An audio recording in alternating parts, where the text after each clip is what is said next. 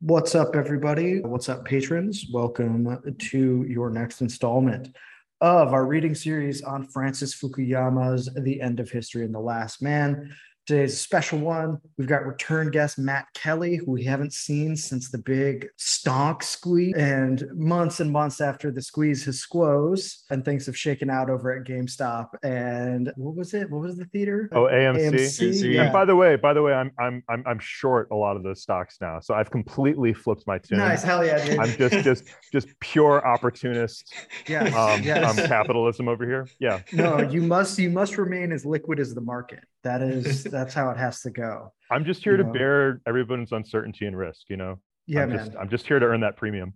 Dude, Um, I'm here to hear your testimony, man. but Speak on it, brother. but by the way, you can also introduce me as DJ Deep Thought.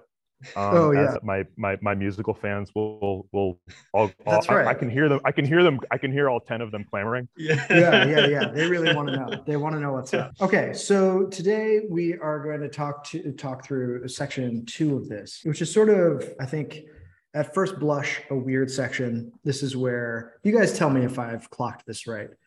After basically saying, like, as I said on the last episode, get in the van, loser, we're doing liberalism, the Cold War is over, we won, maybe we shouldn't be so pessimistic anymore. It seems like his next maneuver is to flesh out what he means in the first section by universal history and why it is important. And he's going to do that in a few ways. The first thing he's going to do is a genealogy so that we understand why he's even using this term and why it might be important to us.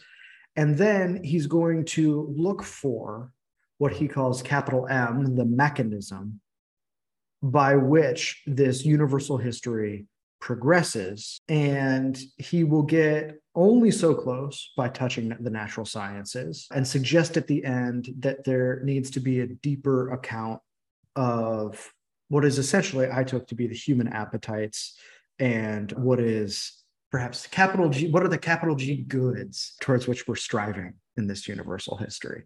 And that would help us evaluate what type of regime might actually end history by satisfying those very goods.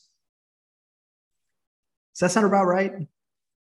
Yeah, I think that's more or less right. The interplay, it seemed to me in that section, was really like he introduces the typologies that we're probably all pretty familiar with, of like, you have like I guess you could say it's the idea that starts maybe even with like works and days, with the ages of man, like bronze, gold, and all that, which is cyclical to some extent, where societies will rise and fall. Or he even calls it like an Aristotelian idea that there are civilizations we've never even heard of because they rose and fell and were wiped off the face of the earth, and now they're gone forever, and that will just be the eternal turn of things. And how for him Christianity like comes in and creates the I don't The know, like possibility of the universal history. Yeah. Deleuze would call it the caesura, the caesura that like cuts and like rips open this completely new possibility of a linear timeline, which he ascribes it more to Kant, where he says, finally in Kant or something, we are like standing on a line and we're looking forward and backward. And there's no longer this like spiral or whatever that we're kind of taking part in. And that everything will eventually have this like final end towards which it is marching, which I'm sure we're also pretty familiar with, whether it's the expectation of Well, the final coming of Christ or something else. yeah, something else. But there's a lot of, I think, as we've talked about also, especially when we were gotten to our aborted attempt to read that German book, which, you know, comparing what we read of that to this, it was more satisfying intellectually, perhaps, but nonetheless, there is a certain amount of difference even within these typologies. Like, and I also think there's a certain amount to which they mix with each other. There's just a lot of nuance to these views of history, which I think perhaps necessarily just have to get flattened into like there are two, it might also be the idealist aspect of Fukuyama, where he's like, at base, there are essences to these ideas that are whole and unmixed And even if they're mixed in reality, like the holes are there and, like they're fighting it out, sort of something like that. So I don't know. Yeah, go ahead, Matt. Well, I mean, Emmett, your description sort of what's happening in this section sounds about right to me. And I guess one thing I sort of want to highlight, I'll probably be saying this a lot, but like Fukuyama is very different from, I don't want to say most, but he's very different from a lot of other liberals. Like the sort of the story he's charting here, I would be sort of hard pressed to say that this is like a foundational sort of like origin story of most liberals' conception of liberalism. So maybe there's something like valuable to be learned from it. Therefore, maybe, I mean, I'm certain I certainly want to be open to that. But yeah, like there's a teleological element to the story. We're heading toward some like sort of definite capital G good, like you said, and what he's that course that he's plotting, and I agree with John. Like a lot of this course that he's plotting is sort of flattened a little bit, maybe just by sort of the constraint of having to do this in a finite number of pages. But a lot of it, some of it does seem a little crude. Although I'm no Hegel scholar, right? So I don't really, Sure. but I am a liberal, so I'm like, so it's like, well, I didn't know I had to be a Hegel scholar to be a liberal, but okay. So Yeah. the idea that, I guess one thing I have kind of highlighted several times wherever I see it is he seems to see reason and man's rationality as improving, I want to say linearly, although he's careful to kind of say it's not always linear, it's not always continuous. There's a lot of starts and stops in this. It'd be like long run, linear, short run, like crazy. Yeah, there's noise in the data. He's willing to admit. Right. There's noise in the signal. There's noise in the data. It's and this is not a clear, unambiguous. Also, therefore, it's sort of contestable. So you're sort of standing on one side of history or another, so there's sort of an implicit call to action in that. But yeah, this idea that human reason is what has built and is currently sort of building free social institutions. That's sort of and I raise that because not every liberal thinks quite that way about the thing. Sure. Yeah. Yeah. I mean, I think so. I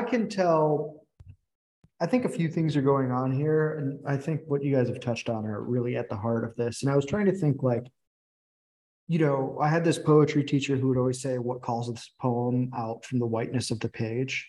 Like what happens before the poem, in a sense, that makes it need to be written, which I always thought was a fascinating way to approach, trying to get at what was happening in a work like that. And I was thinking, okay, so let me imagine that the Iron Curtain has fallen and America and the Soviet Union have been in a Cold War that has really raised the stakes of ideology all over the world for an extended period of time. I'm like, what does this mean now? Because it seems easy. I can be more sympathetic to what he's trying to do if I remember how heightened the ideological contest was before he's writing it. Like we're already in his wake. So it's kind of easy to go like, I don't know, man. But if we want to give it its full thrust, I think we're like, yeah, I would want to have maybe an ideal historical account of what just happened, because we can do all of the how strong was the Soviet economy and blah, blah, blah. And he does touch on that. He's not naive to that, but he seems to find it lacking. And I think what's interesting here is you can see, Hegel by way of Kojève, by way of Fukuyama, as we get it. And there's a lot of compression in this. So we might want to let him off the hook for some things. But I also see, and this is going to feature in his ontology in the next section that he hints at, where the Straussian influence comes in. And it's when he talks about Rousseau and when he talks about Machiavelli as two moments of change in what makes for modern thinking. And for Machiavelli, He says, I love this line. This is on 57. He says, the father of the modern notion of social progress was Machiavelli, for it was he who proposed that politics be liberated from the moral constraints of classical philosophy and that man conquer fortuna, or, contingency, whatever that may be. What's interesting about that is basically the Straussian line about who deviates the ancients from the moderns. And the claim is that the ancients knew most of what Machiavelli was saying. They would just never say it explicitly. What is different about Machiavelli is that it is a different philosophical regime that is almost built on this Promethean nature of man. And that Rousseau, who's a highly ambiguous figure, represents almost a critique of this modernity that Machiavelli seems to inaugurate, while also abiding with some of its present premises. And I only bring that up to say that to Matt's point, there is a very strange mélange of intellectual influences that are happening here that really does set Fukuyama apart from anyone else who might be arguing about what the meaning of the Cold War is. A lot of those idiosyncrasies about him too make sense to me out of why he's received probably disproportionate attention from the broader intelligentsia, I guess. That a lot of what I see him as kind of speaking a language that I suppose I don't know that it was the language that's going to be legible to just anyone on the left. But if I had to say, it's probably more legible than most other accounts of liberalism's history. I mean, I guess one way to easily see that is, of course, Hegel had this huge influence on Marx, and he'll Fukuyama talks about Marx as well occasionally in this, but he's also kind of careful. I mean, he kind of has to say why his Hegelianism is different from Marx's Hegelianism, for sort of obvious reasons. But yeah, that's just a sort of comment. I see, it's in some ways it's sort of unfortunate to me that Fukuyama is one of the most sort of widely read liberals. But now I'm kind of just harping on the point I made before about his idiosyncrasies, right? Right.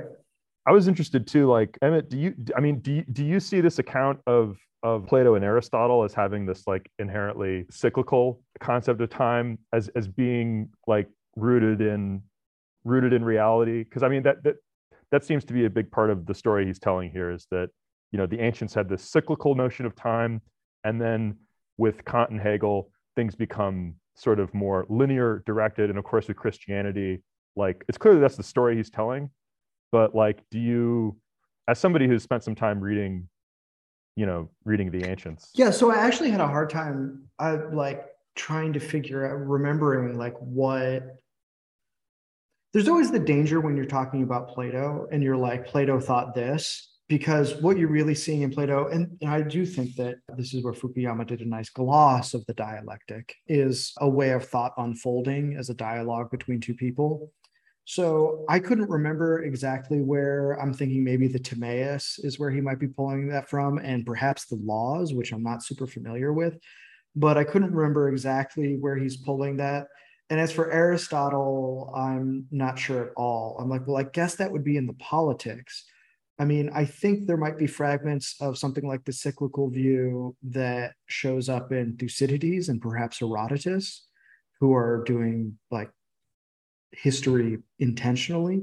But again, I don't remember that coming up in Thucydides, but it's a huge book, and it's been a couple of years since I've read the Peloponnesian War, and I've only read he sort of brings up Thucydides at one point, by the way, toward the end of this section. I think to say that there's probably some truth to the idea that history repeats itself, right? And is cyclical, but that doesn't explain everything. It's kind of coming at it backwards, but I know that one of the profound criticisms Al-Ghazali had of the philosophers who were largely peripatetic was that they maintained the eternity of the world as a dogma.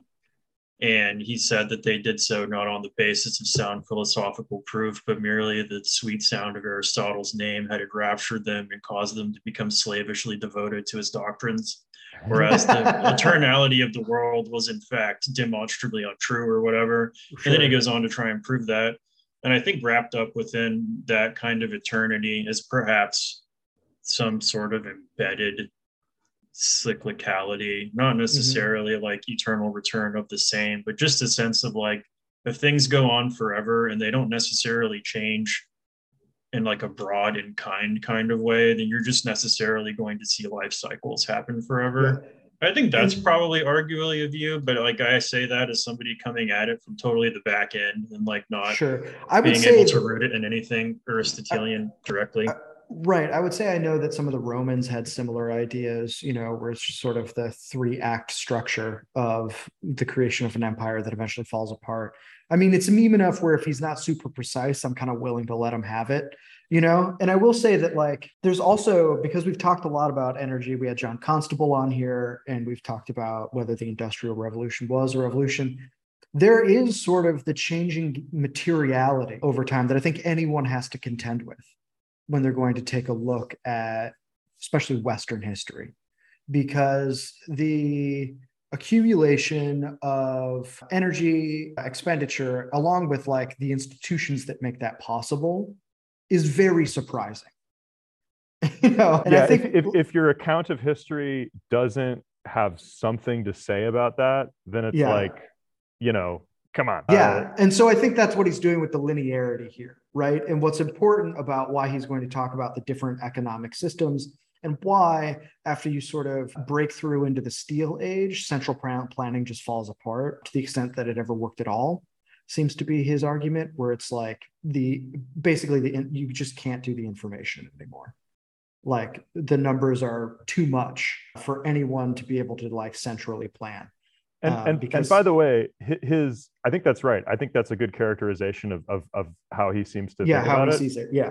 I would say that his account of that is sort of unsatisfying to me in a lot of ways, because he just doesn't do any work to explain why that is, or sort of just put some more meat on those bones. I mean, like, he seems to just be like if I had to pin it down, it seems like at times he's saying, well, empirically, you can just kind of see differences in outcomes between these countries. And so it seems like central planning doesn't seem to work very well. And it's like, yeah, that's satisfying up to a degree, but like it would be, again, I'm going to do a lot of this sort of complaining about like where he's frankly not liberal enough, you know, but it's like, wither liberalism, Fukuyama. Well, yeah. I mean, like it's kind of weird to me that his account just sort of, you know, like winds up at that assumption, and whereas there's a really large, not just large, but like kind of long-standing literature on sort of more, I guess if I had to characterize it, would be more theoretical necessary reasons why central planning runs into problems that like epistemic. Yeah, they're more foundational than anything he gets into. They're more foundational, and they're probably more interesting than the account that he seems the to fly by night. Yeah. So you bring that up is interesting, because it made me think too. Like, I like that you mentioned like a few weeks ago the term like rational constructivist liberalism. It was something Hayek called this kind of thinking, and to me, reading this, it was sort of like he almost doesn't seem to care a whole lot about why, only that something is, and that the isness of that thing can then be like wrapped up into what you might call ideology. And the ideology is then now like being spoon fed to you. And I think Matt is right to say that that's like intellectually unsatisfying, even if you like would kind of want to agree with the conclusion he's drawing, which is it's like a little thin. Like there's something to that, yeah, which is, and like I think not it's a boring point to say this is not up to my standards of thought. Maybe that's not why he cared about writing the book. Like it wouldn't be that interesting to say that. But what I think is interesting is that he doesn't care. Like, and then asking yourself, well, why doesn't he care? And what is then the aim of this book? If like the substance of what you might call actual like liberal economic thinking or whatever is like not really of concern to him, and he almost seems to have very little contact with that as a body of knowledge. Mhm. Which, by the way, he seems to have gotten away with that in part because of the time that the book was written, right? I mean, Mm. like you have this sort of It's almost like there's a big, as others have discussed, as a oh parenthetical yeah, in the like background. well, or even like as is plainly obvious to Obvious, all of yes. my readers now that the Soviet Union has collapsed, Yeah, right? the Right, right, It alternative, right. there is is no alternative. Like this is over now, and we can sort of like, take a look at the tape. I think that's part of what he's saying. And I think John's right to say, like, what is he getting at? And to bring it back towards the text, what he wants to identify is, so he's going to say, yes, there's a dialectical element to history that overturns ideological concepts as societies, rise and fall, but as basically, like, for lack of a better term, human intellectual capacity accumulates over time. And he's smart enough to say that's not entirely satisfying. One would want to identify the mechanism by which that happens. Otherwise, you're just kind of asserting that it has and hoping a thin empiricism is going to get you by. And I was like, okay, fair enough, man. And then so almost, he's got to talk about this dialectic, right? He's got to yeah. And then he explain, has to yeah. identify the motor of the dialectic. And I'm like, all right, fair enough. This is sort of like airport Hegel. I like it. By the way, as airport Hegel, again, I should read a lot more Hegel. I mean, Yeah, yeah. I have a couple books in the It's at shelf. least I'm gonna get to clear. them. I'm gonna get It's to them someday. yeah, But like I think on page 61, he has this. I sort of wrote in the margin dialectic as conversation, which is yes. just kind of it's sort of a low bar statement. But the Hegelian dialectic is similar to its Platonic predecessor, There we the go. Socratic dialogue, that is a conversation between being two human beings on some important subject like the nature of the good or the meaning of justice. And I found myself going, yeah, actually that's a pretty clear, no frills explanation Sure. of the And dialectic. a lot of people don't harken back to the Platonic dialectic or the Socratic dialectic when they talk It's about Hegel. actually And I the think, opposite of how Hegel's dialectic was always explained to me, which is you already yeah, know Plato, forget that shit. This is totally different. yeah, Like, Right. so seeing it actually explained in terms of the original use of that word was like I don't know. I don't have any basis on which to judge, but I actually prefer Fukuyama's account to other yeah. ones that I've heard for It its was at least clarity. clear to me what was going on for him. Like whether Yeah, or yeah, not this is actually Hegel's dialectic, this is Fukuyama's dialectic. And Yes. you're it is a right. clear account of what he thinks it is.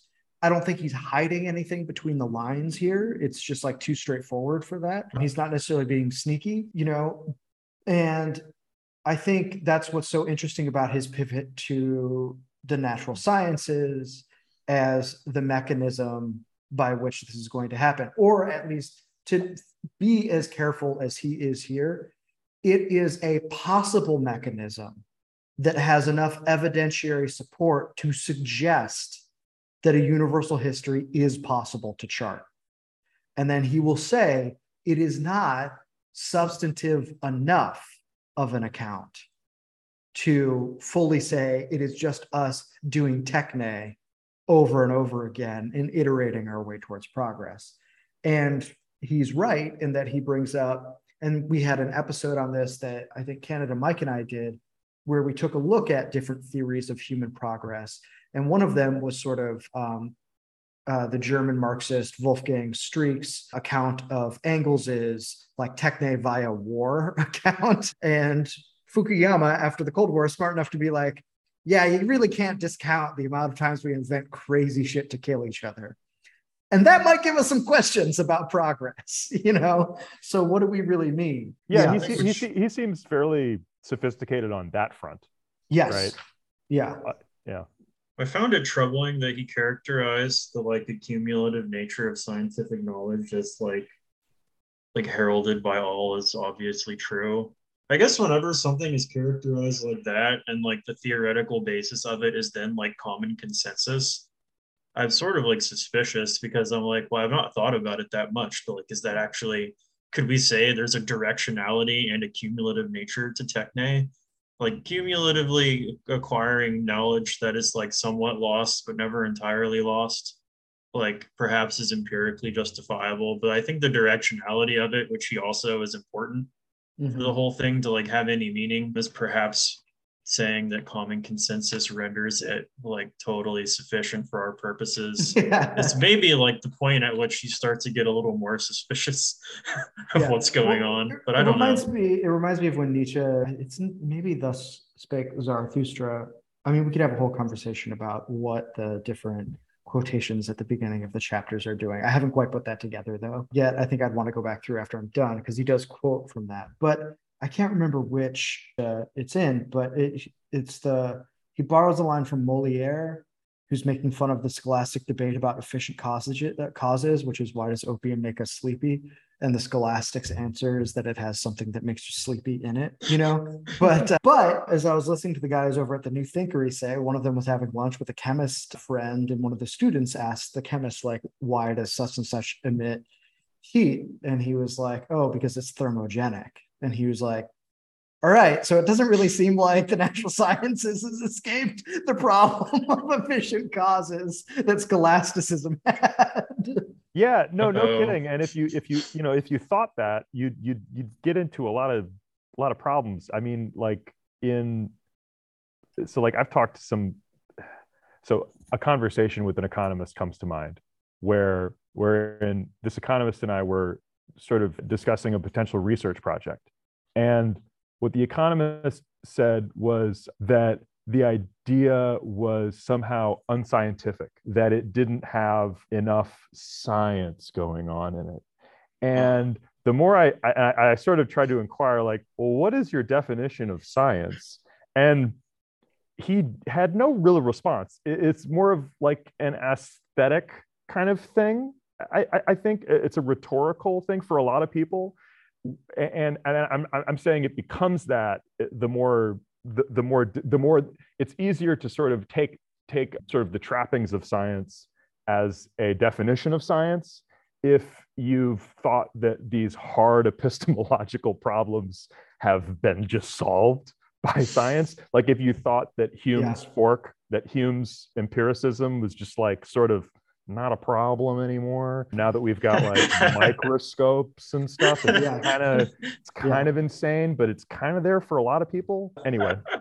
No, and I mean that's something sort of right. So scientism sort of hanging in the background here. I mean, science at just a general level, I think especially after COVID in America, science and scientism. So science at institutional level, and then scientism experienced as an ideological force are so closely wed together that it is hard to remember that they were ever even notionally separate as entities, practices, or ways of thinking. So I think it's important to hold that in one end.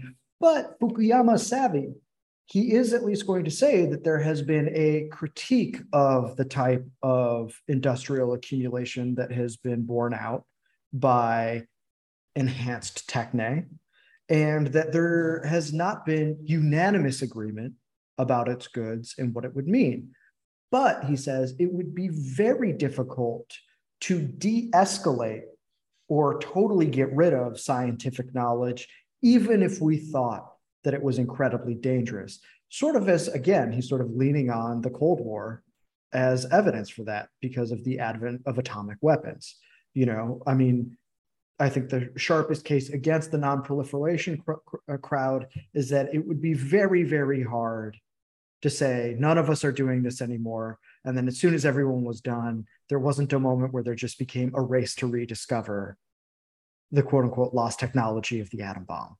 And there's also this dependency theory kind of stuff that he talks about as well. Yeah, why don't you talk about that, Matt? Like, I'm a little bit less. I was really excited you were going to join us because I wanted someone to sort of like, and maybe you can, I don't know if you can speak to what dependency theory is doing here, maybe what you know about it. Before we hop into that, after. I think there's something important to think about with regard to him saying there is disagreement over whether or not we're headed in a good direction, which is that he was able to frame the debate as in like let's choose a direction, and these people are saying turn back the clock, and we're saying go with the clock. And I Mm-hmm. think that's somewhat insidious because those are not the only like possible positions to take on the issue. And framing it that way, it's very easy to make one group of people seem like they have their head in the sand and they're a bit stupid, and his group of people to seem like they're very smart and going with the times. When in Right. fact, like maybe things can be a bit more nuanced than that. And I, Mm-hmm. especially, like it's certainly possible. We've read McIntyre on this show. We've read And Lash twice. Lash. We've looked into a lot of people who, none of whom I think you could say are saying we just need to uninvent technology. Mm-hmm. Yeah, So I definitely not. don't really Yeah. think that that was a very like. I think the characterization of those people as Luddites was in fact so that you could dispense with them, I, and I that's will something say to that there probably to were be aware of. people, I will say that there were very prominent people in the 60s, 70s, and 80s who were very much saying that. Well, That's and true, but as there have Nietzsche would say, you have to pick the good enemies, otherwise you will be yeah, weak yeah, because you're only fighting the riffraff. And there, I there think were that if like it's easy to say that like the people who said dumb things. They're much better expressions of a skepticism than what sure, he has yeah, chosen to engage. That was all I was trying to say. sure. Matt, you were going to say? I agree with what John just said. And like, while there are certainly and often comic examples of Ludditism Mm-hmm. throughout history, and I mean, I'll just say that the environmental movement as it exists right now seems to be like a prime current example of this. Mm-hmm. Um, but there have been earlier examples of it that and many of which have this sort of romantic view of nature and stuff, and the way that Fukuyama so like those voices exist and those voices are allowed, so you do need to address them. But I think Mm-hmm. one thing that I think John is pointing out that Fukuyama is kind of doing, sneakily, is Yes. he's sort of confounding those critics of modernism and liberalism with other voices that aren't necessarily bringing the same critique forward, and kind of assuming that in doing so, sort of revealing that he's kind of assuming that modernism is going to look one way and that Mm-hmm. liberalism is all going to sort of converge to a similar thing. He is, I was texting with John about this earlier, and it seems like from reading this that the sort of popular American suspicion of Islam apparently existed a good deal prior to 9/11, Yeah. because there's like, I think at one point I think he puts Islamic science in quotations, or like or at the very least it's like in context the full sentence he might as well have, Yeah. like I and think both are true. Yeah. I actually, I'm remembering too, I was at a like a conservative political sort of thing, and Michael Anton was there, and he and this guy from Oh, he was the at the one I was just at too. I didn't. I yeah, didn't sit for his panel, but he that was guy, there. that guy's a fucking idiot. So so he's talking.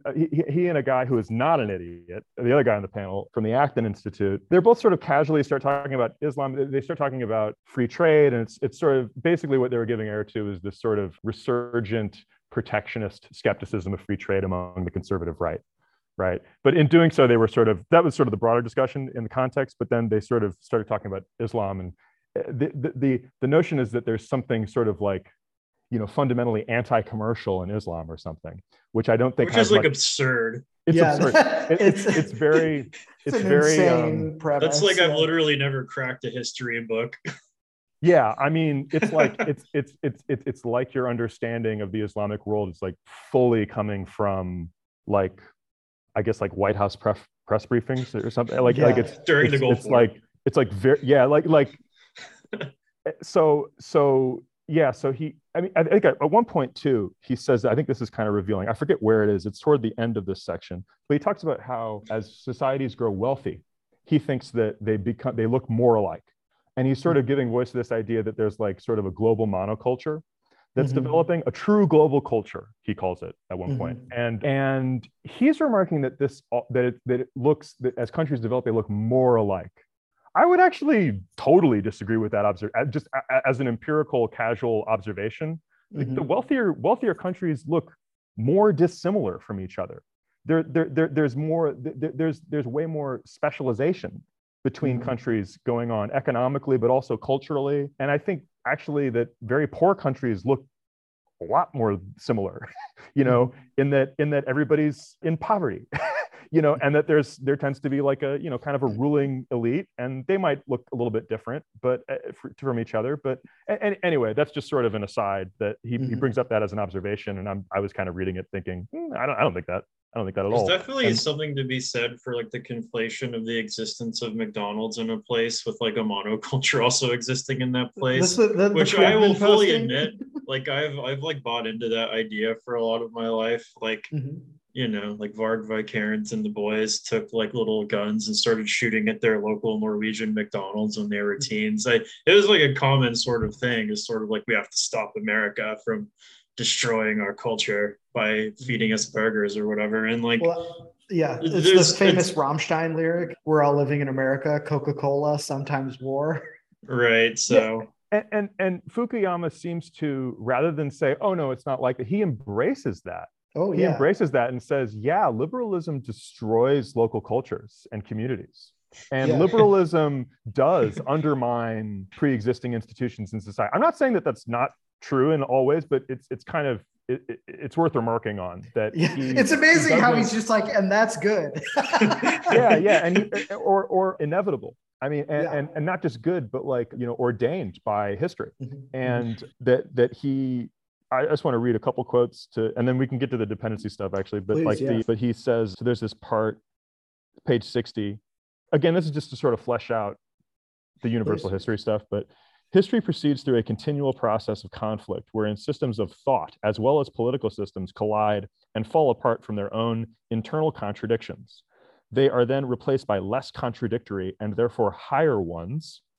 Okay, maybe, and therefore higher ones, which give rise to new and different contradictions, the so-called dialectic. And then a little further on down the page, for Hegel, the embodiment of human freedom was the modern constitutional state, or again, what we have called liberal democracy. That's a nice little shell game that's happening there. Well, like here's like a couple things worth saying about that, right? Is that you can actually prove, like there's like a well-known but fairly recent like mathematical proof that shows that like basically any formal system has like an infinite number of statements that using the formal system you could not assign a truth value to, meaning a formal system, meaning basically a language with some axioms that you then make deductions from. We're just talking about like a rational system of thought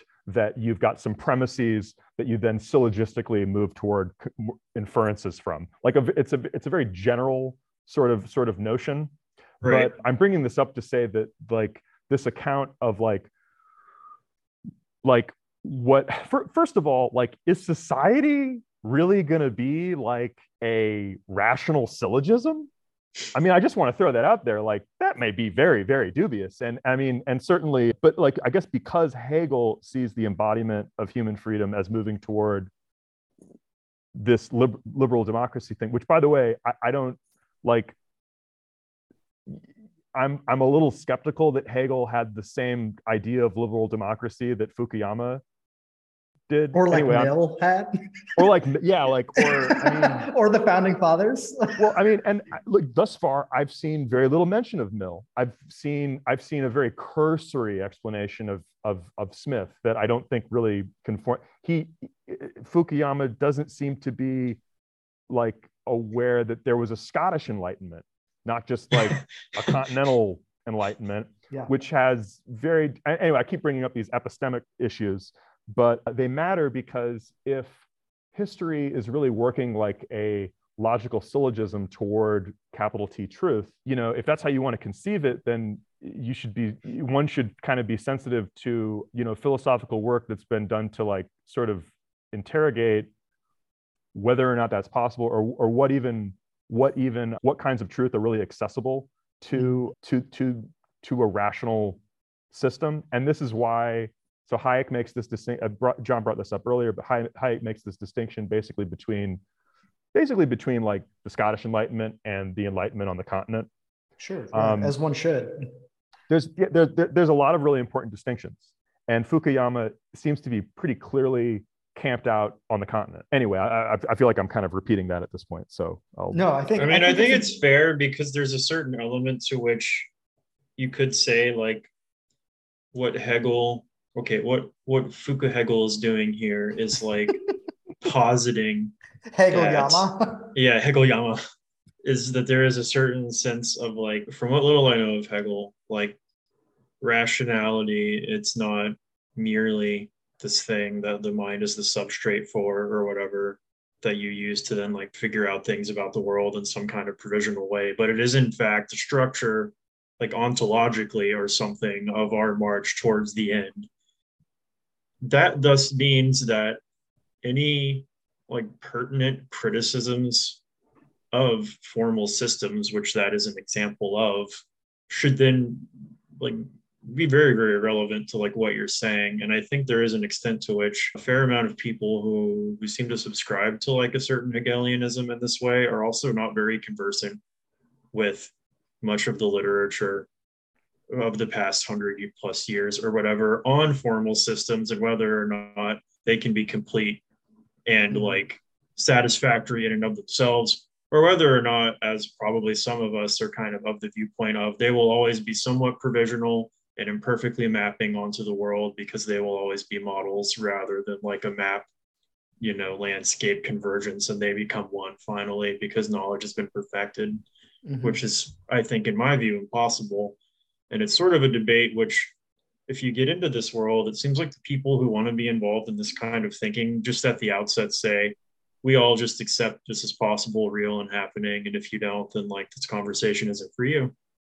Yeah. So I think, like, I'll say this, and then we'll get into the sort of, like, what's happening with import substitution. Competing econ theories here, which I think is important, because some of these debates have become, as Matt touched on, live again, especially on the American right. I was just at the Intercollegiate Studies Institute.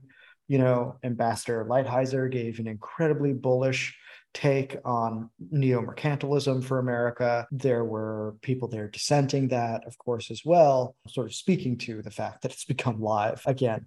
And so we should spend some time on that. But I want to say, before we get there, is that I'm really glad that Matt brought up the Scottish Enlightenment and that we've talked about these formal systems. But I just want to point out, again, to put a finer point at it, this all seems to be converging on triumphalism for America. I mean, it's just hard not to see that behind here, like, true. Like, even if I try to do, like, the naive suspended reading, like, it's just there in the text, like, faintly in the background, I can't avoid it. And I am shocked at how little of American thinking is actually in the book. Absolutely. And that is fascinating to me. Like, there are a lot of things you might be able to infer from that. I wouldn't feel comfortable resting my hat on any of them, but there's sort of something about, like, types of, like, the institutions that created Fukuyama might be one of them. You could also say that there's a little bit of Cold War tit for tat happening here, and that continental philosophy is often seen as the province of the left. The Straussians were sort of the last outpost for the right. And he's coming from that a little bit. He's straddling both sides, really. And so there's some of that going on, which is why he's so keen to differentiate himself from Marxism. And his dialectic needs to include a kind of materialism, while ultimately ending up ideal and being about ideological contest. And I also think that there is an interesting shift that happens in register, or in perspective, on the history of American thought once it becomes truly the world hegemon. And there seems to be a self-forgetting mechanism that's built into that. And it is even difficult now for us today to read early American history and not think that we were going to end up where we are, and to understand why the debates amongst the founding fathers and their political progeny, or actual progeny, in the terms of people like Henry Adams, what world they were actually looking at. It is so easy to try to see Lincoln as an incredibly world historical figure, which isn't to say that the end of slavery, chattel slavery in this country, wasn't a world historical event, but that he was not in the same position as George H.W. Bush after the wall comes down.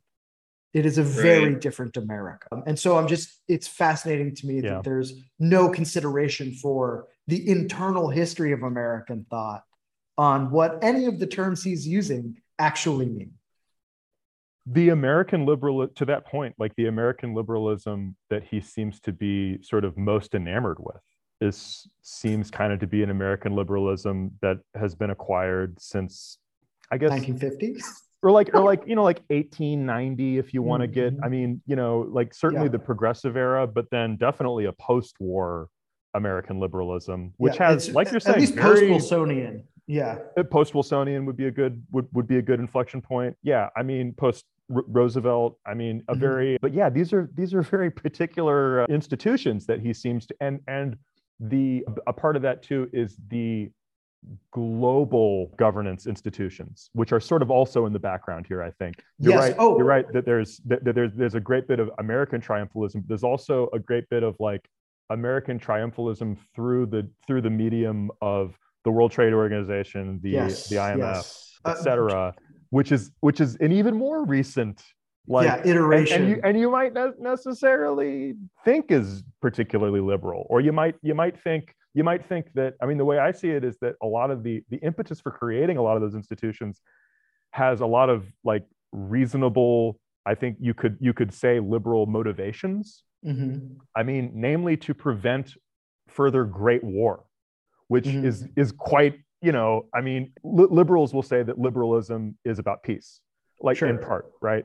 And so I can see, but yeah, like where the administrative bureaucracies associated with those institutions are less than much different than what a like John Stuart Mill liberal, might have thought liberalism looked like, circa 1850 or something, right? Or like, what the fuck would Jefferson say about this? Yeah, let alone Washington, and I'm not saying that we'd have to take their word as gospel, but like, well, I'm glad you brought it up because it was lurking in the background every time we brought up the lack of any attachment to the Anglo tradition in general, because that was always far more the one that the people who founded the country were attached to intellectually, like far and away. Yeah, it was Roman and Anglo, basically. Yeah. There was very little. Much more Montesquieu than Rousseau. Yes, absolutely. Yeah, and it's point. Like, there's like Thomas Reid. At the time, like everyone knew who Thomas Reid was, famous philosopher, had an idea of like what it meant to like have a judgment that like jurists subscribed to in United States courts because they were educated or what, now literally no one knows who he is. Like no one's ever heard of him, but he was called like one of the most important philosophers of his day by people like, I believe even Thomas Jefferson might have said that. He was a Scottish Enlightenment figure. There were many others. They all had Hutchison. Well, Hume, and of course Smith. Hume, of course. And Smith. So it's many others. I mean, many such cases. And also, like, and Hayek sort of talks about this too, is that the distinction between continental and Anglosphere is not a clean cut. You've got Hayek would actually class John Stuart Mill as sort of somewhere between a Scottish Enlightenment liberal and a continental liberal. And then other Brits like Bentham, who had a lot of liberal tendencies, but would definitely be classed as a rational constructivist liberal. Of a continental, whereas de Tocqueville, clearly of the continent. And I mean, would say is more of a Scottish Enlightenment. I think Tocqueville has come up a couple of times, and what I think is so interesting is that like the view of America that you get here is through the eyes of an aristocratic Frenchman commenting on America, which I'm not saying is wrong. I think Tocqueville is a great author, capital G, and not that he should never be invoked, but that it's interesting that you're getting the sort of view from outside as the view itself in whatever he pulls from American thinking. So, okay, we're going to bring this to the discussion of kinds of liberal trade theory. I would say like there are certain like liberal mercantilists as we know, and then there's sort of like the more directly market oriented, and there's dependency. I will only say that he is, to preface Matt, taking a look at these distinctions to try to come up with how the basically arc of history bends towards liberal democracy. And he's like, well, science isn't sufficient. And he's wondering, is wealth sufficient? And he's going to say, okay, let's take a look at how different ways of thinking about this have played out to try and understand whether or not this is, the mechanism or part of the mechanism. I think that's a good enough gloss as I can get. Yeah, I mean, I think the chapter that touches on this most is it Accumulation Without End? It's that and Victory of the VCR. Victory of the VCR. Actually, yeah, Victory of the VCR is really more the. Yeah. Yeah, I mean, well, yeah. I guess to preface, like we've said, like it's rationality that Fukuyama seems to be as like sort of spearheading this march into the future. And that it's about the rationalization of labor and the rationalization of capital, and I guess the rationalization of economic organization, and also that the like war is a big rationalizer, he seems to say. So, I can see how a Cold Warrior would believe that.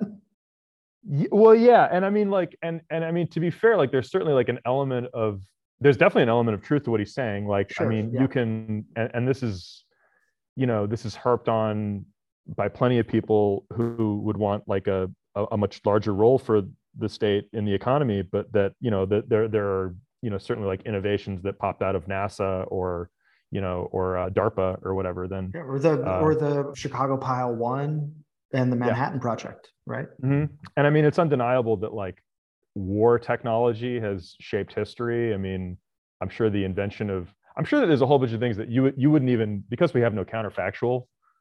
Like, I mean, who the hell knows how much gunpowder changed, the what borders we would have, in the world without, very war that. So I mean, so like true, but I don't know. True, but it's been true for like a really long time.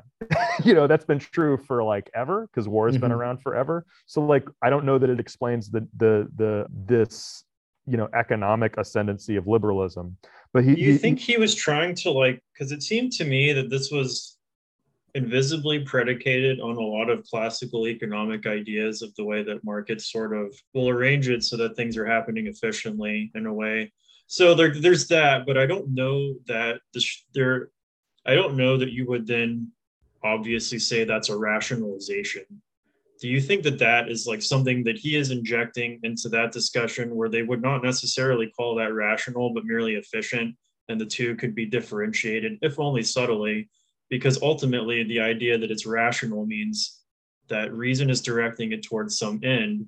Whereas these classical economic theories of the way that markets work, the ends that it's being directed to are merely the desires of like billions of people, which is not like a single rational end. So there is an interesting, like, do you think that's true? Like, that's what's going on here? Just as I mean, first of all, like sort of the nexus of tension that you're pointing toward is between, I guess, rationality and irrationality, or anarchy.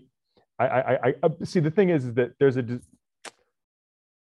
depending on which philosopher we're talking about, rationality and anarchy are opposed, or they are sort of like, or there's a rationality to the anarchic price system. I think Marx at times refers to the market as having anarchic tendencies, and that there's sort of a latent desire to rationalize these anarchic sort of forces and direct them, and that's certainly an ambition of like 20th century socialism, but also like corporatism, maybe fascism, maybe really, I think in some sense it's there in most political discourse, even on like right liberals. I mean, like I could certainly see like a Ronald Reagan like appealing to the irrationality of some kind of say like a labor union strike or whatever, sure, and saying that that part of what's going on here is a lack of rationality, and that we need to sort of set up institutions that channel these forces rationally. Not everybody would couch it in those terms, and I don't know if I would either, but that certainly seems to be one way to characterize the thing.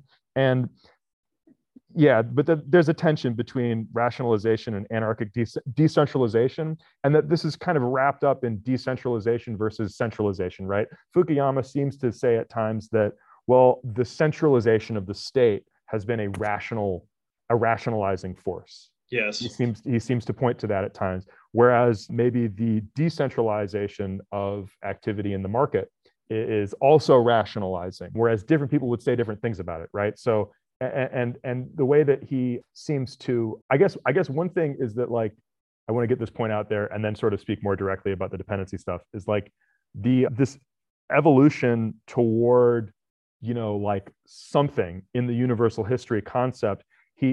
So what is he saying is wrong about Marx, I guess, is like one sort of important thing to get at. What does Fukuyama seem to see as the limitation there? And it's definitely has nothing to do with this universal history concept or this idea that we should like move towards some new stage of society.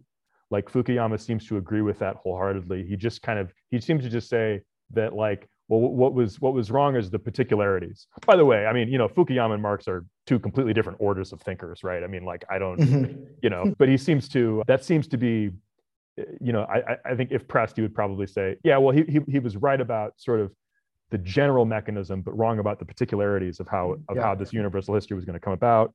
So, and whereas I feel Marx, like the critique was like empirical to a large extent of Marx. He pretty much settles it with like, well, he just looked at Moscow. He just looked at Moscow and went, I mean, see? Come on, right? Yeah, see, yeah, no, exactly. There's a good bit of, and I'm sure that his readers will mostly glob onto that. But I think that this discourse he has about rationality of liberalism is actually very directly aimed at, I guess, at socialists who want to see a rational system, or at least the way that he reads socialism seems to, and it's kind of the way I read a lot of socialism. I think, especially before like sort of the like post-structural kind of turn, pre-70s, like Althusser is certainly concerned with the rationality of a socialist system compared with the the you know, quote anarchy of a market.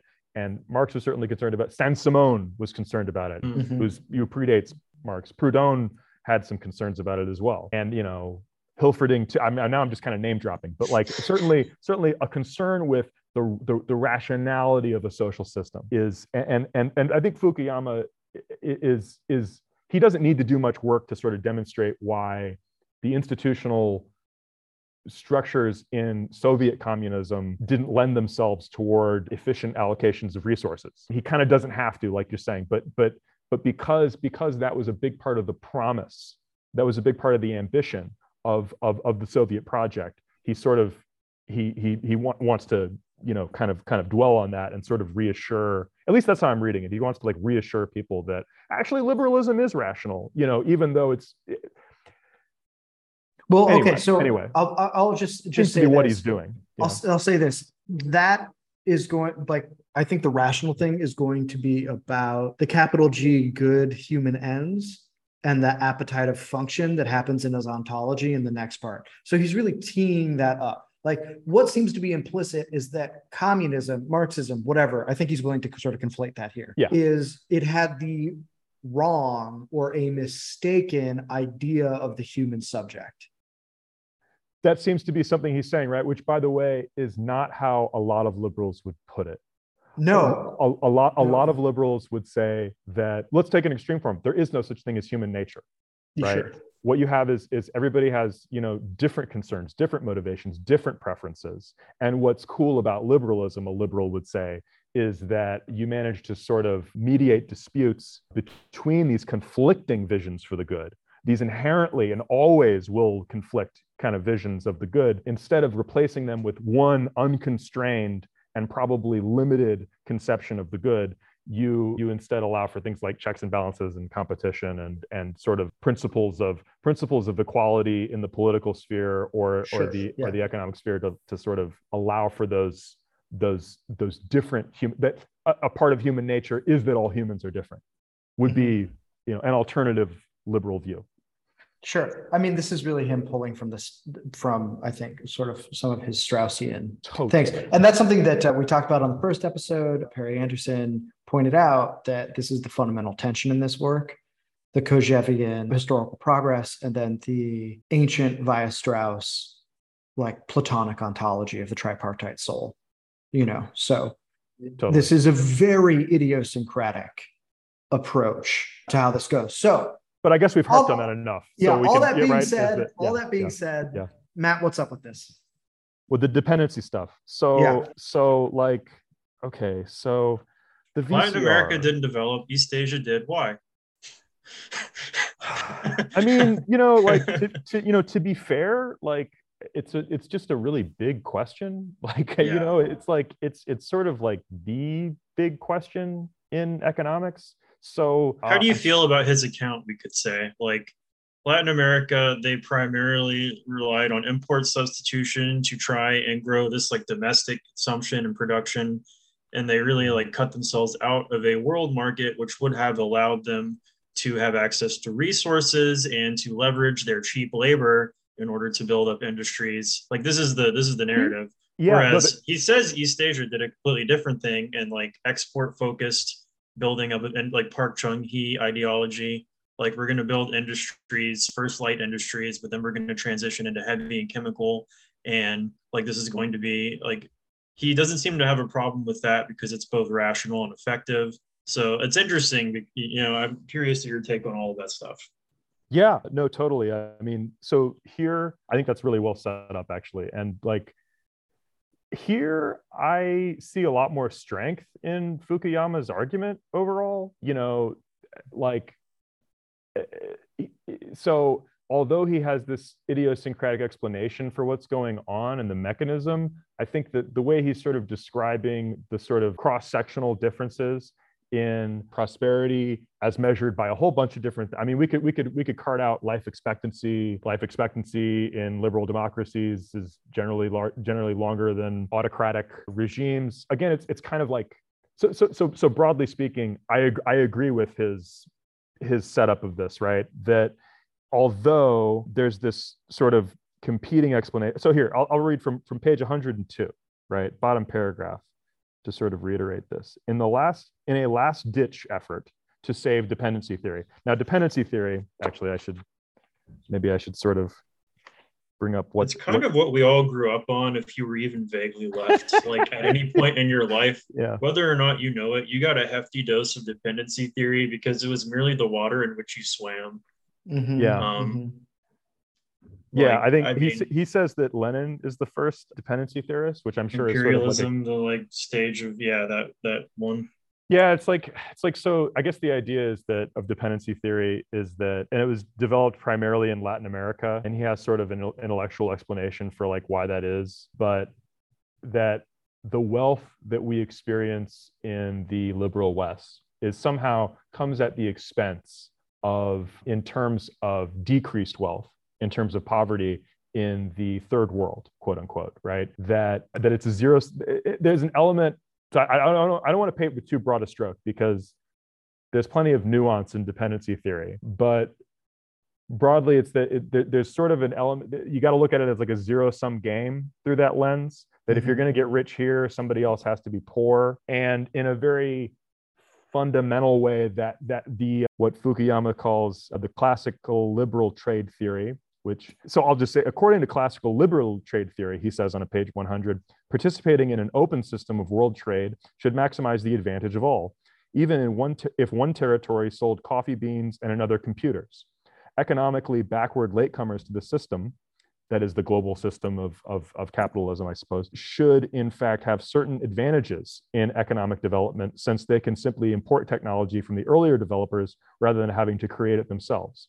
And you do see some of, like in a lot of African countries, they have sort of, and it's a complicated situation, but they've sort of been able to skip a lot of like the landline communication infrastructure because they simply they didn't have much of an economy at the time when that would have been the way to interconnect communication in the country. So they've sort of, skipped ahead, although in so many ways, Africa has not skipped ahead of anything, right? So sure, and then in some cases have gone backwards. If you take a look at the Cape Town electrical grid or something like that, but they've also skipped backwards if you look at measures of economic freedom. If you look at sort of like what's it called? The Economic Freedom Index of the world. Wall Street Journal publishes it there's a bunch of other organizations that publish it, but Wall Street Journal does an article on it most every year. And you can see, I can share a link with you guys that shows sort of this, plots it over time, and how by many measures that would reflect how difficult it is to start a business, how difficult it is to buy some commodity from abroad, how stable the currency is, how high taxes are, using these indicators. And it's a difficult thing to measure.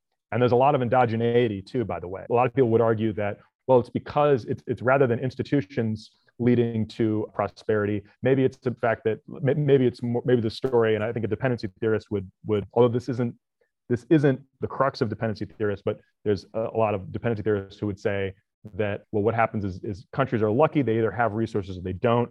And then when people become rich, they demand a more liberal democratic institutions. So there's, I guess what I want to say is that to explain the modern world,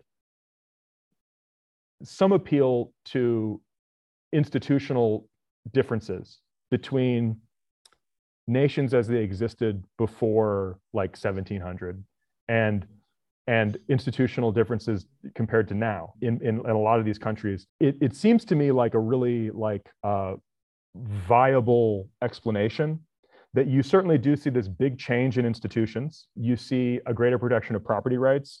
You see an expansion of free trade. And throughout that historical process, you see a lot of illiberal institutions, of course, as well, right? But if it's just broadly, if you're to compare, England in 1700 compared to England in 1950, it's easier to start a business. You don't have to get like some kind of, public charter, to become a merchant. And the system of laws that resolve disputes between merchants and between, customers and so forth are a little bit more well-defined and well enforced. So it's a thing that's changed. So therefore, it kind of makes sense to think that change caused some differences in outcomes. And if I guess what are the alternative explanations, right, that the dependency theorists bring forward is that, like, well, really, what accounts for this prosperity? They admit that there's an increase in prosperity. It's hard not to notice that. But they'll say, that a part of the deal is protectionist trade policies, and there's an infant industry argument that's put forth by a lot of dependency theorists that says basically that, well, for a country to develop, the government has to sort of protect certain industries and let those grow and sort of become competitive over time. John and I have actually been talking a lot about the Korean situation. I've been thinking a lot about the Korean situation as well. John and I have talked about that several times. It is very fascinating. And it is just, I want to say, one of the things that's interesting about sort of the difference between sort of dependency theory and what seems to be its negative, which is the liberal trade theory that Fukuyama rolls with, is that the Korean case is so strange, I think, in terms of its combination of liberal and illiberal, and like especially its relationship to the United States and like the geopolitics of that make it very rich. And I would also say that he seems to want to have it both ways every time Japan comes up, about like when Japan is liberally developmental and illiberally, and like when those suit, like what he wants to say is this flux towards liberalism. And I'm not saying there's a bit of a conflation with the modernism under under imperial Japan, and sure, anyway, go on. Yeah. And I just wanted to point that out, is that there seems to be, obviously he has to gloss, right? He can't like tease out the fine points of what's happening here. And I get that, but yeah, I mean, it leaves me with, I have some skepticisms. Well, like what do you think built the modern world? Labor unions? I mean, I'm just saying, like what, throw out some alternative explanations. I suppose what happened, maybe for a dependency theorist, they might say, well, what happened is that the West became an imperial power and they're just really good at it. And what they do is they're really efficient at exploiting developing populations. And that there's a great deal of exploitation involved. And that's sort of where this wealth is coming from in the West. Mm-hmm. I don't think that really squares well with like the data, and I don't think that but like, what are some other explanations, right? I mean, Max Weber had an explanation. It had to do with ideas and religion, right? That like Sure. the Yeah. Protestant work ethic is what led to the modern world. It's kind of like when we talked to that person earlier about the Confucian ideological reasoning behind East Asian development as a neoconservative idea in the United States, although not one that was entirely not indigenous, because there were many expositors of that way of thinking in East Asia itself, like Singapore particularly. But nonetheless, it was interesting to me because for him, South Korea and Japan, but I think South Korea is maybe a better example, is the retort to dependencia. Is he's saying they had no natural resources of any particular value. All they had was cheap labor, and look what they did with it. Right. And I think he, as a Fukuyama, like the way in which he thinks about things, he's comfortable with some mixture of, I think, like state and market kind of like action. And so it's easy for him to sort of say like the government in South Korea did it right, and that's fine. And that's not even an argument against liberal trade. Like for him, at least, he's able to take it in that way. And that's not something we can really debate here. I agree with Emmett that it is very, like, from what I've been able to learn about the South Korean case, it's so nuanced that you can't learn enough about it and then walk away with like any easy point to make, which I think is maybe what is so interesting about it, is like, I just wanted to say there's a similar thing about Japan, and I think it's interesting that those end up as examples, especially because it's an empire at some point with like, and that empire has a relationship with the way South Korea ended up being formed, especially because Park Chung-hee was himself a product of Japanese imperial education and directly took a lot of those lessons. And so I just think that past dependency matters, historical and I just matters. And my only point isn't that like, it's really labor unions that did it. It's just that I think that these are fascinating accounts that I don't have a good explanation for. And that makes me skeptical of glosses of whatever their situation is. Sure. Yeah, I mean, I guess the best I can do is sort of say that like there are so many competing explanations for why we are so rich. Yes. And it's a really important question.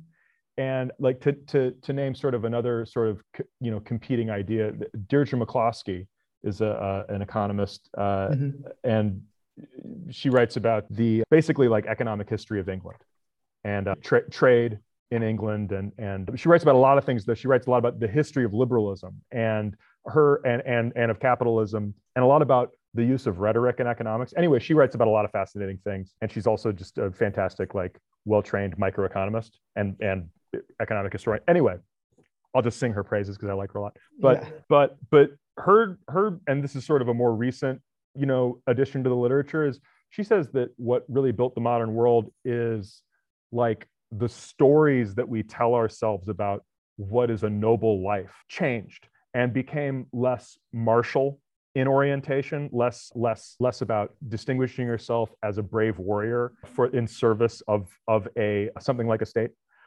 or a collective, and became more geared toward the nobility of the ordinary life of a small merchant, and that basically this story of a person making their way in the world by their own gumption or whatever. I mean, I think it's the caricature of it would be like a ragged dick, right? Horatio Alger is totally. But it's sort of undeniable that in like European literature, it really does become sort of an archetype that wasn't really there before. And it's maintained as sort of an archetype that some people are suspicious of.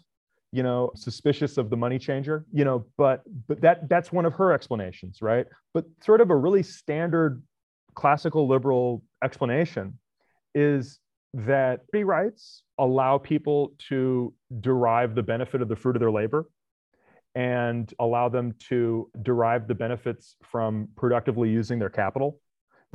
By capital, I mean money, but I also mean, equipment, land, so your farm is a piece of capital, your tractor physical is a and piece of otherwise. capital. Yeah. Right. And that basically having property rights over those things and being able to freely contract with other people sort of incentivizes a rational use of that of those resources is one way to put it. Right. But another way to put it is just that you allow people to freely do what they want, within an institutional structure that prevents excessive harm on others. Right. So like you can't steal other people's stuff, right? In this system, right? You can't just do whatever you want, like in the system, right? And your property, your actual sort of list of property rights often looks like a list of things you can't do with your property. Like you can own a gun, but you can't shoot somebody with it unless they try to, you can own a farm, but you can't employ slaves on it. You can't own slaves anymore. In fact, the first time we were able to do that was, that's sort of a liberal that's a change that happened under liberalism. And so Adam Smith has this line about the extent, the division of labor is, I'll sort of butcher this paraphrasing it, but the division of labor is sort of proportional to the extent of the market. And Fukuyama has a pretty decent explanation of that,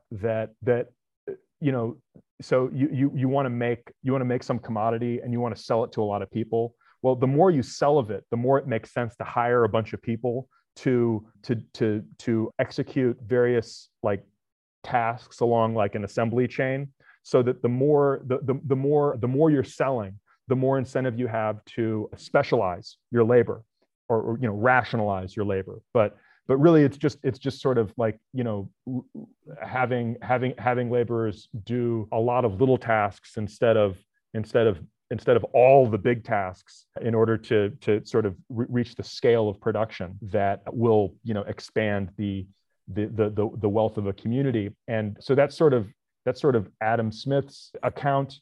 And then there's an important contribution that Ricardo made, David Ricardo, around comparative advantage, and Fukuyama talks about that too in here. So and the idea is that you don't need to have an absolute advantage to do well in a system of free trade. That you don't have to be the best at everything, and because the person who is best at everything has an incentive to contract out some of the stuff that they do to somebody else who does it a little bit worse, frankly, in order to focus on the more productive and profitable lines of business that they have. So there are gains to trade that are not. It's very counterintuitive to a lot of people to understand this idea of comparative advantage. It's a really foundational principle, and it cuts against this. Fukuyama calls it dependency theory, but this sort of protectionist idea. So anyway, I'm talking too long. No, and I would say that one of the things that he brings up in service of this argument, which I think is important, is that he says, I think this is him, or maybe I'm just pulling from something else I've read, but basically that like highly technological societies need to exist alongside like a society that doesn't have all the high, heavy industry can still be prosperous because it will do things that society no longer does anymore, right? Whether it's the extraction of raw materials or whatever. And I think that you sort of see a comparative advantage thing happening here too, right? So just a casual example, because I want to move on here, because Fukuyama does eventually think this is not sufficient to explain this progress of history. In the US, we don't really mine a bunch of stuff. Some of that's regulatory, but also some of it's because like we just don't do it that much anymore. Maybe we're not as good as it, but we don't have to be that good at it because we can contract with somebody else to do that for us. Maybe we could in fact do it better for all sorts of reasons. But it is frankly easier to not focus on that for a variety of reasons and to trade with a country that does. In order to do other things. In order to do other things, yeah. So So I think that's not to just take a load off, but right? So you can do other things, right? You're not just like. And there is a sense in which the argument, because I don't think you could clearly differentiate. Like, we'll put it this way: so Korea obviously engaged in some kind of state-led development practices, some of which could be termed protectionist. However, and we did too, by the way. Exactly. Great Britain as well. However, this is importantly highly plugged into the world market. Like they start out doing a lot of textiles, light industry, which Like if you look at your clothes, most of them are now from like a Southeast Asian country. However, those countries did that, and they've been doing that.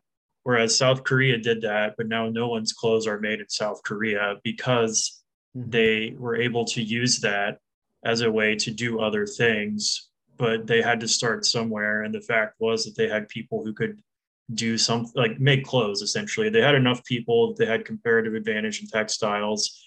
So even to the extent that there is like, you know, what one thing the Park government provided in spades was just like financing for forever for you if you were an important business. But that doesn't mean that the people in those businesses were like just automatons or whatever. They were still participating in markets and making things that people wanted in order to make money. So there was still like market logic at play, especially global market logic at play. And if anything, the government and businesses were working in tandem, but often eventually in tension with one another to increase the GDP, also increase their own returns. Matt, pointed out, and then you too, John, that I think Fukuyama is just going to allow that there's a dance being done here. Right. He's not fundamental on either end of it. He doesn't want to be. And I think what he ultimately thinks of the wisdom of liberal democracy, and which is, of course, he will just call democracy, as a lot of people do, is that it allows, by having a state, but it not being the main decision maker, but also being like a broker of certain contracts or whatever, enforcing contracts and things like that, it allows for a little bit of wiggle room and for people to ventilate faction and make decisions about the society they want to live in. And so that tension is ultimately productive and towards the good. I think he would see this as the wisdom of the liberal democratic order, which I'm just going to pivot now, if that's all right, to sort of how he's going to end it, which is he wants to talk about education. And so this is the second to last, one of the, towards the last in here. And he says, this is the most difficult part of his argument, right? So this is on 109. Does the mechanism of modern natural science lead to liberal democracy? If the logic of advanced industrialization determined by modern natural science creates a strong predisposition in favor of capitalism and market economics, does it also produce free government and democratic participation? And that's what he's going to take a look at this. And he's going to say there would be like 3 explanations for this type of theory, right? That he's going to look at. There's probably way more, right? But he's interested in 3. And the first one is that this is a function of, it's the functional argument that only democracy is capable of mediating the complex web of conflicting interests that are created by a modern economy, right? And he says there's something to this, though he's not totally satisfied by it. The second one, as he says, is about why economic development should produce democracy has to do with the tendency of dictatorships or one-party rule to degenerate over time and to generate more quickly when faced with the task of running an advanced technological society. I think there's something almost intuitive about that as well, is that if you're going to develop and then bring sort of a merchant class into the fold, at some point, I think this is sort of your back pocket logic about it goes. They're going to be like, yeah, I don't really know about this all being centralized in an executive power. It seems to actually get in my way a lot. And this is not an efficient decision maker. And the bourgeoisie should have more control and agree to something that was a little bit more open towards the trade we want to enact. And then Franco was utilized pretty well to that extent. I think that the people who put Franco in power simply no longer existed by the time he died. So there was no support for another Franco. Yeah, right, exactly. And I think that there's something to that, and he does too. But ultimately, he says that, and I thought this was very surprising, the strongest argument is one of education. Which to me was the weakest. Right, yeah. The powerful line of argument linking economic development with liberal democracy is that successful industrialization produces middle-class societies, and that middle-class societies demand political participation and equality of rights. And if we go back to part 1, this is about the quest for recognition that is part of this mechanism. He's dropped that out, interestingly, here, though he invokes it in the first part of the book. And this is sort of the cliffhanger on which this ends, because it's really this ontology that's going to help us understand why education is going to be, even though he says, again, not totally sufficient, but one of the strongest arguments, and why the quest for recognition is so important and what is unique in liberal democracy, and that it can satisfy, which doesn't mean there are no problems, but that there are no major alternative ideological contenders to its regime, because it can supply a way in which these tensions can be resolved. It seemed to me that there was a sense in which like the actual facts of the ground, so to speak, are important. And one is that no higher education system anywhere in the world exists without reference to the American one, just like full stop. Like the best of the best in most countries come here to go to school. The ones who have money, especially so. That doesn't matter if you're from China so much so that we wherever. Our institutions so that we can take on more of them. Yeah, exactly. Absolutely. And it's a huge business, and everyone wants to come here. Like no one's going to stay in their country if they can go to Harvard. No one's going to stay in their country if they can go to a good state school here. Like there's just a huge difference. And I'm not saying that that is like factual, like these are better places to learn, but I'm in the viewpoint of like the educated middle class and up elite of the world. Like this is the place to come. So if you're going to talk about education as just being the like neutral medium through which an ideal spreads, I think it's important to look at how it's actually a like completely non-neutral medium through which a certain culture's values are just, there's no choice but for you to come here and then think certain things about America. Not everyone is necessarily going to come here and love like these ideas and want to like be liberally democratic or whatever, but there's also just an extent to which it's unavoidable. Like I know so many people who grew up all around the world, but they grew up watching Friends. They grew up maybe Seinfeld if they were really like, you know, I think that would be kind of hard to get, but nonetheless, like these TV shows were what they watched as kids alongside whatever things else. And they come here, they go to school, they learn to speak English, they spend time in New York City.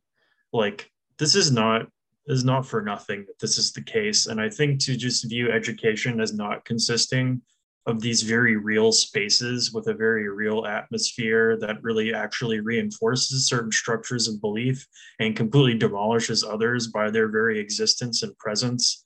Like there is a Heideggerian qualitative element to the world, which is being utterly denuded by this conceptual framework of education and democracy. That there's particularities to me that are, once you look at those, it's hard to say that this explanatory sort of education thing is really satisfying. Because to me, it's much more about people coming to a place and getting much more than a commitment to an ideal. It's aesthetic as much as it is anything. I kept thinking while reading these parts about education, again, I was sort of reading this concocting complaints the whole way through, but that like how rationally constructed is the American education system? Because you ask American educators and they'll tell you that it's like a very haphazard sort of web of like institutions that they're not always very enthusiastic about. And I don't know. So that's one thing to mention, I guess. And I'm a little bit more ambivalent than you, John, I think, about the impact of American universities on the world's population. Like I'm at a university that like, I think the student population is something like 70% international, which is an outlier for sure. It's a very international university. And it's great. There's a lot of conversations that you can have that you wouldn't really, you know, kind of be able to have just anywhere. And that's really wonderful. But I get the sense that there is almost like a worrying lack of any like statement about what American ideology even is. It sort of seeps in through the culture by osmosis to I think a lot of international students if they stay here like 5 years, 9 years, you know, for schooling. But I mean, I've asked a lot of my sort of colleagues here about like, you know, what do you feel like you sort of learned about the American system? And they're like, practically nothing. You know, they really don't, almost like they don't, that's anecdotal, you know, but I think sort of to be charitable to your point, like there's so many things that sort of seep in on truly ideological and that I mean, I'm not surprised to hear you say that. I think maybe to say what I was saying in a more clear way, I think that the lifestyle is what is inculcated. I don't Mm. think that institutions, political practice, I don't think that those are directly like anyone gets much of that simply because it's boring. But what's not boring is lifestyle and like the way in which we consume here. That's actually quite interesting and fascinating. And you see it replicated all around the world in different ways, especially by the groups of people, or at least led by the groups of people who can actually afford to come here. And so there, it's an interesting interplay. Like this is the globalization thing we were discussing, and whether things are different or the same. It's part of that, but I think that's the like main thing with which we are exporting via the education. And I think that That makes in a lot of some sense to me. ways That makes it a lot has of a sense. very there's a lot of tension, the connection between that and like a commitment to liberal democracy. So I'm not saying this is like a foolproof like whatever way of, I just don't find his account very convincing to begin with. And this is actually what I think education does. Yeah, I should me say. neither. I mean, how integral is like the existence of a middle class to it seems to be like another example of sort of extrapolating from the American experience. There seem to be a lot of examples in of liberal democracies today where the sort of the social hierarchy and how it's changed is a lot different than that. Anyway. No, so I think, yeah, I take all those points. I sort of want to put a bow on a little bit of some of this, right? So it's historicism. Yeah, it's historicism. Heresy. And I think sort of one of the things, just to add a little bit to the university discussion that's interesting, is it also depends on like what type of university, like if I knew somebody who was a Mexican ambassador's son and he went to Yale, I think. And it became clear to him that over his time in Yale, that part of what Yale was offering was a way to become friends with the children of American elites. And that was a very different experience than like a bunch of people from different countries all in the engineering department in an American university. Yeah, I'm at a business school, so it's like there's so much stuff about universities that don't even like reach into the right. Yeah. And so that these have their own, to John's point, like sort of non-neutral, sometimes explicit, sometimes implicit, or maybe just even ambient ideological mechanisms. And that, like, ultimately, what's interesting here is that, to John's point about it being an American way of consuming, is that desire ends up where Fukuyama ends, right? That there is something about our desire, something inherent in the human condition, that might actually serve as a better understanding of the mechanism that is sort of the clearinghouse for things scientific, economic, and political, the prism through which these things are expressed or experienced or, whatever. And that this seems to have in the background relationship with some of the ideas about civic consumerism or the culture of consumption that are very recent, very post-war, and were not even met without ambiguity by Americans themselves. And I'm sure are not met without ambiguity by the people who end up inculcated in this culture, whether they come here for university or what have you. And for sure, I think that is how he's going to tie together all of these things to move to his discussion of what he really thinks the human person is and why the human person is basically wears liberal democracy like a tailored suit, and that's ultimately where he's going here.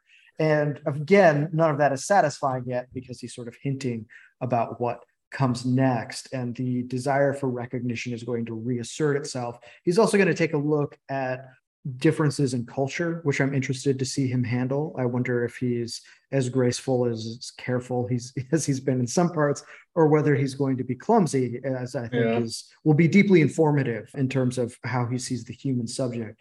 But ultimately, what is so fascinating about this book is that we're like, 30 years away from its publication now. Some of these things, the university experience that we're describing existed in its infancy at this time.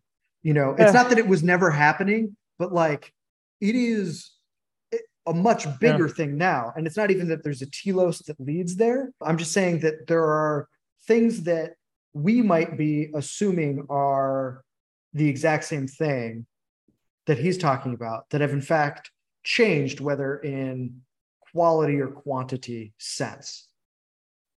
There are tons of things like that. Yeah, I think you're right. I'm actually a little bit, again, I'm sort of ambivalent about how much has changed about universities. Like if you look at the university scene in the 1960s, it's pretty radical, pretty wild. So, people have a lot of conservatives, especially, have a lot of complaints about universities as they exist today, and I'm not altogether sure that they're, anyway. I'm skeptical of that, but I agree with your point broadly, though. There's a ton, like when he's talking about environmentalism too, and he says that as a whole, democratic political systems reacted much more quickly to the growth of ecological consciousness in the 1960s and 70s than did the world's dictatorships. And of course, the environmentalism that he's talking about in 1990 whatever is a lot different than what's going on now. It's already taken on a human rights dimension and dropped its Malthusianism by that point. And it's been so integrated into the cathedral, the cathedral, sure, the hegemony. And but also he seems to, like, even with the passage on environmentalism, I'm looking at like 114 to 115. He seems to think that too is an expression of rationality, that it's rational to conserve on some level, and that's what's happening, that the West got rich, got smarter. I think he says on 116, people can be taught to see their own self-interest more clearly. And it's like that there's this, it's like people are just getting like smarter over here. So, they like, so we recycle now. We don't do what we used, we don't litter. Because recycling totally wasn't like a weird mob con job. Yes. Yeah. Like as if like, oh, we don't litter because like we're smart. That's what it's like. I don't think so. I think people, it's like, it's a sociological thing now. I mean, it's like, if people get like viscerally upset if I begin to speak with them about actually where your recycling actually goes. But that's also like a really great point, right? Like just to bring it back to this and the way that this has changed. There's a great episode of Mad Men where they're having a picnic in the park, and then they get up and Don Draper just like flips the blanket over and they walk away from the trash in the park. That was how it was. Yeah, it's just how it was, and so I think like. But the idea that we avoid that now because we're more rational is like, I don't know. Yeah, I don't know either. So I think that here is where you can really feel the triumphalism, right? Mm-hmm. There's a certain lack of doubt. There's an incredible confidence that borders on hubris, I think, in here. And it is also hard to fault Fukuyama for that in a way because of the end of the Cold War, which, like, as he talks about at the beginning, a lot of people left and right were like, this will never end. Sure. Paul Samuelson, one of the first people to win a Nobel Prize in economics, and sort of like a 20th century total giant in the field, a real pioneer of like mathematical economics, has like sections of his textbook, which was like the textbook, at the time, that basically plotted his projection for like Soviet economic output. And, of course, this, here America's, staying down here on this, steady incline, but the Soviets are, because the Soviets are they're just outstripping everybody. They're producing so much more steel and wheat, and, they're so efficient somehow. That was a commonly accepted story. Yeah. I mean, it also because it was a commonly accepted fear.